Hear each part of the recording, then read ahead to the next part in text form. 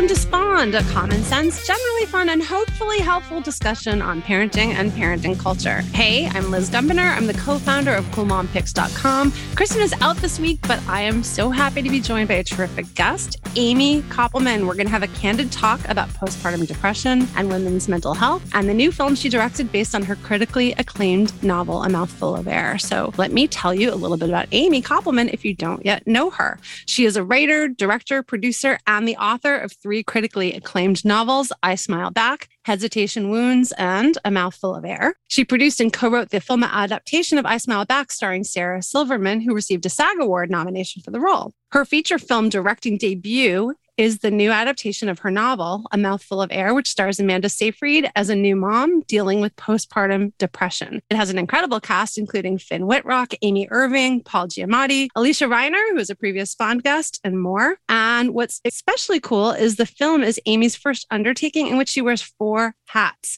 screenwriter, director, producer, and illustrator. Clearly, she comes from a very talented family. If you recognize her last name, her husband, Brian Koppelman, may be familiar to those of you who are fans of Billions, like me. And her sister-in-law, Jenny Koppelman-Hutt, is a Sirius XM host and actually helped give me my start in podcasting. Little known fact. Amy lives in New York with her family, and she's an outspoken advocate for women's mental health, which is amazing. That's just what we're going to talk about today. So welcome, Amy. Hi, thank you for having me. I'm so glad you're here. Did you know that I knew Jenny when we invited you on the show? No idea.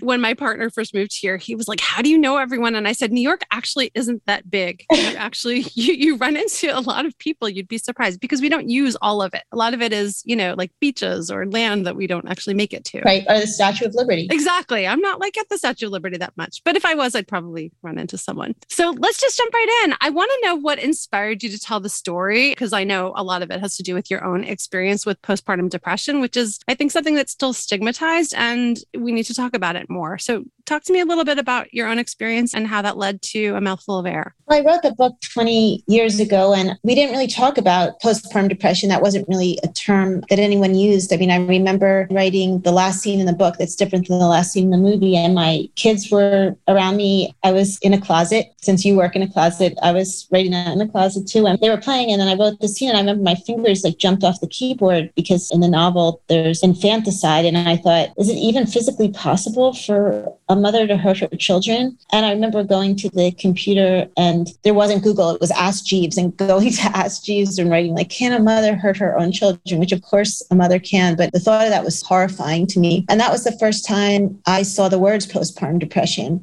For me, I just thought it was just the depression that I had, as a child. I just thought it was more or less a variation on the same theme. And in the past 20 years, I think a lot of research has been done, and we understand that postpartum depression exists, that it's different than regular depression. It can be a one-off that just happens for somebody who's never experienced depression before. And it could also be for people who have had trauma after giving birth. Many of the different mechanisms that we've used to subjugate our own memories go by the wayside because we have this little baby that looks up to us with these big eyes, and it's our job to protect them. And I think for many women, we can't help but remember viscerally even, the ways in which we weren't protected. I wrote the book in retrospect, probably trying to figure out what would have happened if I hadn't gotten the help I needed. At the time, I just was writing a novel about a character who had so much shame, whether it was real shame for things she should be ashamed of or just her fear of things that she hadn't even done. So I'm really glad that you gave us some perspective in terms of going to AskJeeves.com to look things up. That really reminds us how far we've come since then. I mean, I know a lot of our listeners are fans of blogs and mom blogs, and there's a lot more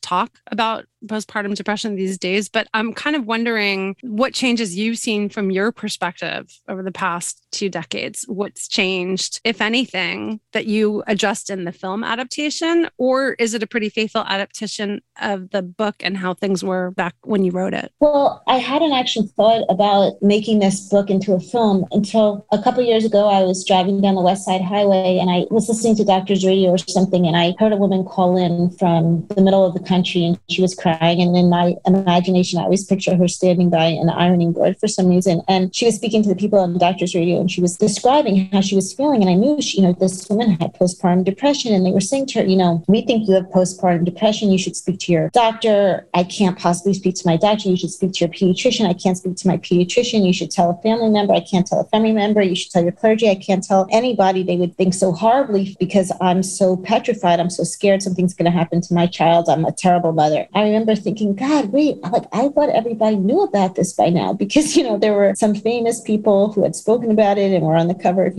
People magazine. And what I realized is, yes, so many people have spoken about it. And now the term is a term that we use. But individual women, even though we know that it exists, I think we still feel a huge sense of shame if we're experiencing those symptoms. Because unlike if you have asthma and, you went to the park with your child and you were having an asthma attack and you whipped out an inhaler and you took a puff, you would never think, oh, I'm a bad mother. But, if you go to the park with your child and you put them in the swing and you think the chains are going to fall down, that have been at the park forever, like that's going to be the moment and the baby's going to fall to the ground, or the man 20 feet away is there really to take your baby, or you just can't stop seeing danger. You don't look at that as an inability to breathe or as a symptom. You just look at it like, you're a bad mom and not as competent as all the other moms at the park around you. And I think that's one of the hardest things about depression is that the symptoms reinforce the illness. You're not good enough. You're not smart enough. You'll never be good enough. Those are the symptoms. That is profound and important. And I'm glad you brought that up. I'm glad that you also pointed out that postpartum depression is one aspect of women's mental health. And traditionally, we all knew the term histrionic comes from women's bodies, that for so long, women's feelings have been discounted. Mental health has been dismissed as being something like you could just smile more or be happier or just cheer up. And I think you're right. There's still this stigma in general for women and for mothers that we are supposed to be a certain way. We are supposed to be positive. We are supposed to love our kids the second they come out of the womb. And that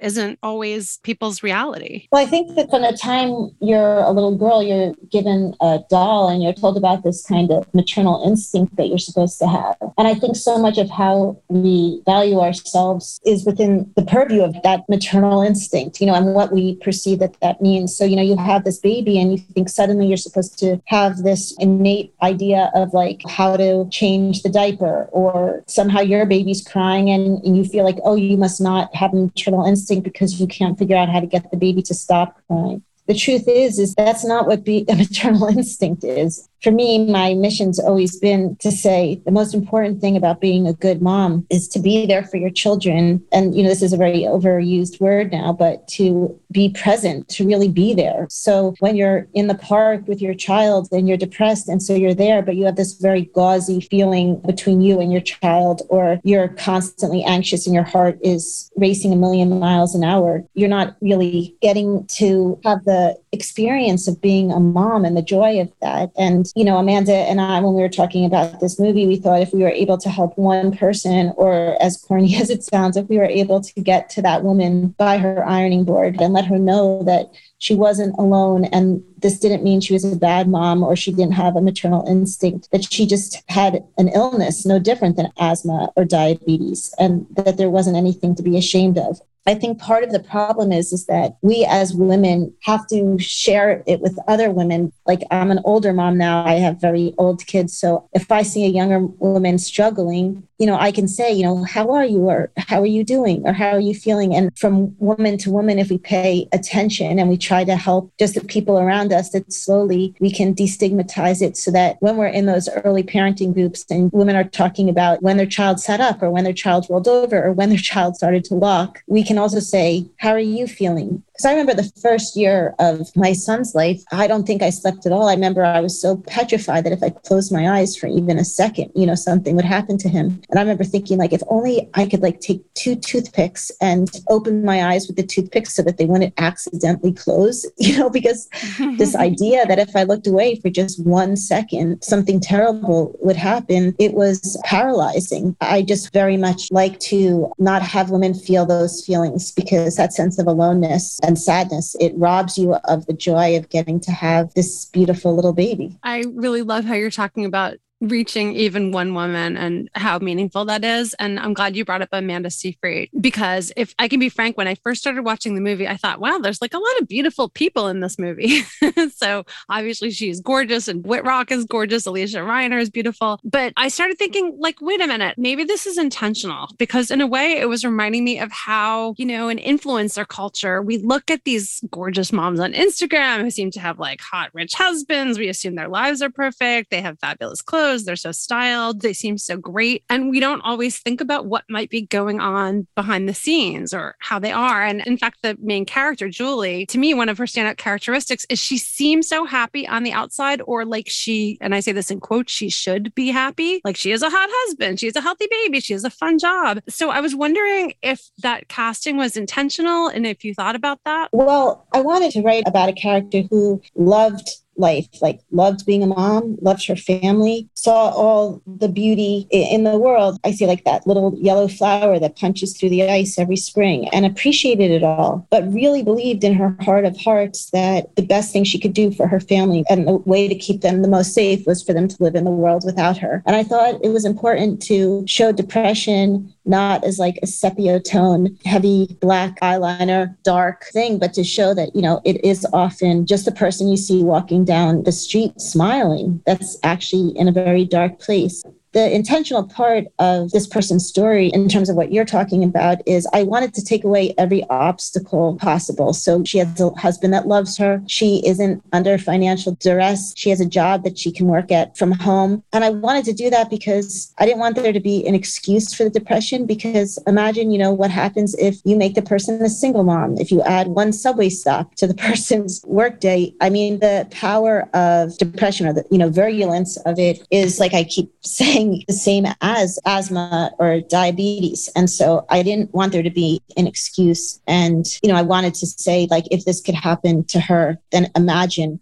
And good medical care. And still the power of the illness is louder than all the people around her. And so that was, yes, the intentional part. And what I took away from that is that, a lot of women kind of bear this burden in silence, as you said, it's unseen. And they don't want to speak up sometimes, I think, because we're made to feel like, well, others may have it worse. Well, who am I to complain? I live in a nice house, or I have a career. I'm not struggling here, so I shouldn't talk about it. And I felt like it opened the door to let any woman know that it's not that you should be happy or you should be healthy, that this can hit anyone. And I thought that was actually a really interesting choice, and I hope very helpful for a lot of viewers. And one thing you did that I thought was really interesting in the film is that there's really an interesting role of men and partners. I just want to hear your views on partners and supporting new moms who are struggling. Like, I was really hit by the line when he says, "You left no room for me to get mad at you." And it kind of seems to me like there were a lot of men in her life who kind of just don't get it or don't see her. And I don't know if that was intentional or not, but talk to me a bit about the role of partners in supporting women struggling with postpartum depression. Yeah. No, with him,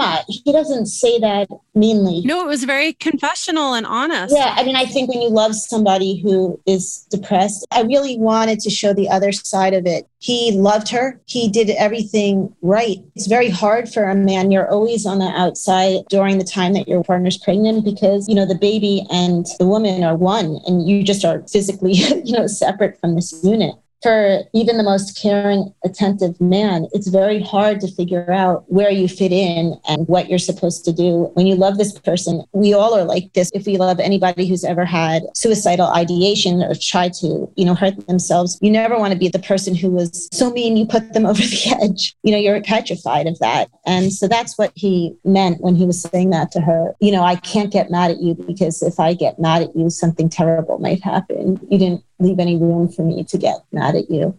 I feel bad for him. When she gets pregnant the second time, he's basically a prisoner until she has their child because there's nothing he can do. They are together, they're one, and he has to kind of just wait it out. I thought it was important to show that because there's nothing romantic about depression, and a person who's suffering from depression, there's nothing heroic about it in the way that they make it in movies. Suicide's the most selfish thing you could do. The collateral damage of suicide, even if you're very, very depressed and you have postpartum depression and you're so sure that this is the right option, it's just not. Your logic is off and your your understanding of right and wrong is off. You can't adjust the volume of the voice that's telling you that you're not good enough and you'll never be good enough, or, something bad might happen to the child if you're around them because you're not well. The burden doesn't just fall on partners. And I really liked the scene a lot where the doctor says that now because of her, he asks new moms how they're doing mentally and not just physically. There's obviously a really important role in our doctors and nurses and doulas and caregivers to look at this and help address it and support women. And I'm wondering if you're seeing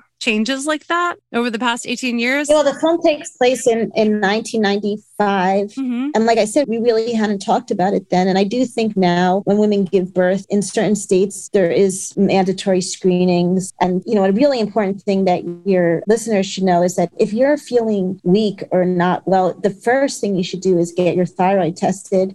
Often after giving birth, you could have something called postpartum Hashimoto's thyroiditis, and it can mirror a lot of the symptoms of depression, physical weakness and sadness. But we still don't have mandatory screening, and maternal mental health is something that's gravely overlooked. And I think one thing that everybody has taken note of in the pandemic is the burden that's placed on the mother. Yes, for sure. One of the things I noticed, and it was the most moving for me, is that my daughter, who's about to turn 22, she knows about postpartum depression, and somehow in the algorithm of Instagram over the summer at some point, she sent me this message from this woman named Birds Papaya. She has a huge following, and she was pregnant, and she was talking about having perinatal depression. And she called me and she said, you have to watch this woman's videos. Look at her. She's talking about postpartum depression. And I thought, this is amazing. Here's my daughter who's 21. She knows what this is. She knows she can tell me about this. And, God forbid this happens to her, she won't have the same fear and shame that,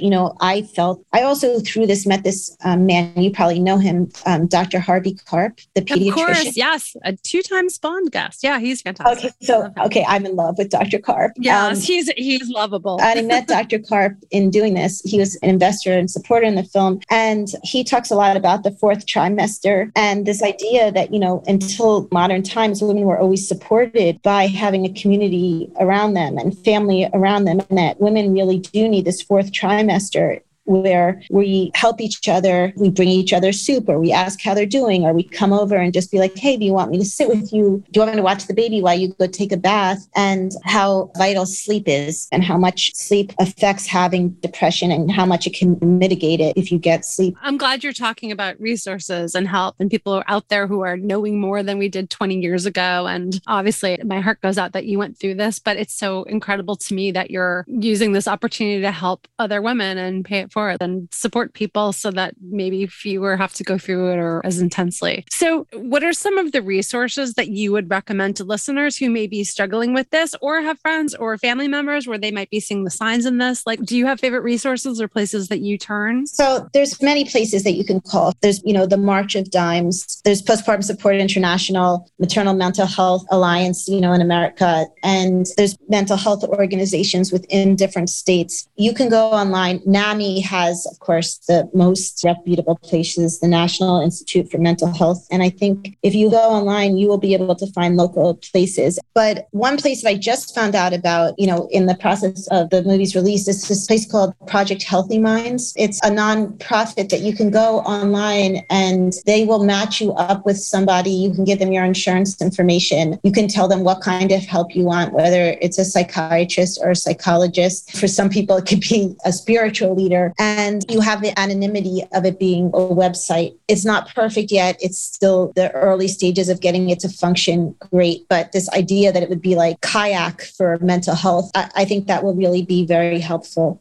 If you have a friend or somebody that you love that you think is undergoing this, the most important thing is that you get them to a doctor. It's very hard to understand, but when you're depressed, so many of the symptoms of depression are the same thing as the illness. So you feel that everything's futile or you feel physically exhausted. Everything seems very, very impossible. So you can give your friend the name of a doctor to call, but that doesn't mean that they'll be able to call the doctor. Like, you might actually just have to call the doctor, take them, and force them to get the help that they need, or at least speak to somebody. It's not easy. I mean, even me, who no one would think that I was passing judgment on them. I had a friend pretty recently, a younger mom who I understood she was experiencing postpartum depression, and having the conversation with her, she was really really offended by me and really hurt by me and thought I was passing judgment on her, me of all people in the world. And, I just thought, okay, that's okay. She can be upset with me now, but I just have to get her to a doctor, because then at least I know that if I get her to the doctor, then there's a chance something will click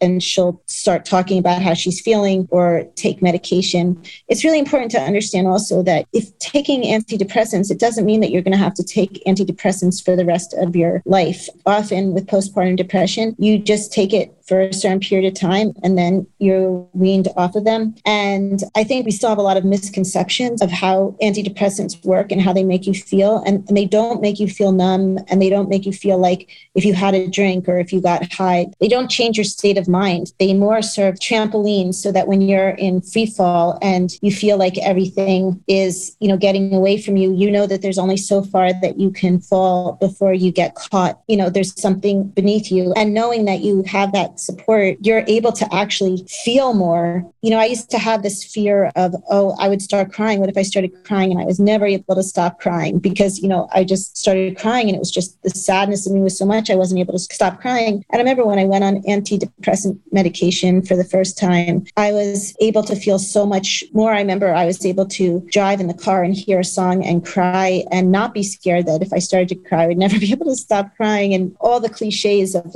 everything going from black and white to color is true. You're able to feel like yourself again. And it's really important that you give yourself that chance of getting better and really do try to understand that it is no different than asthma.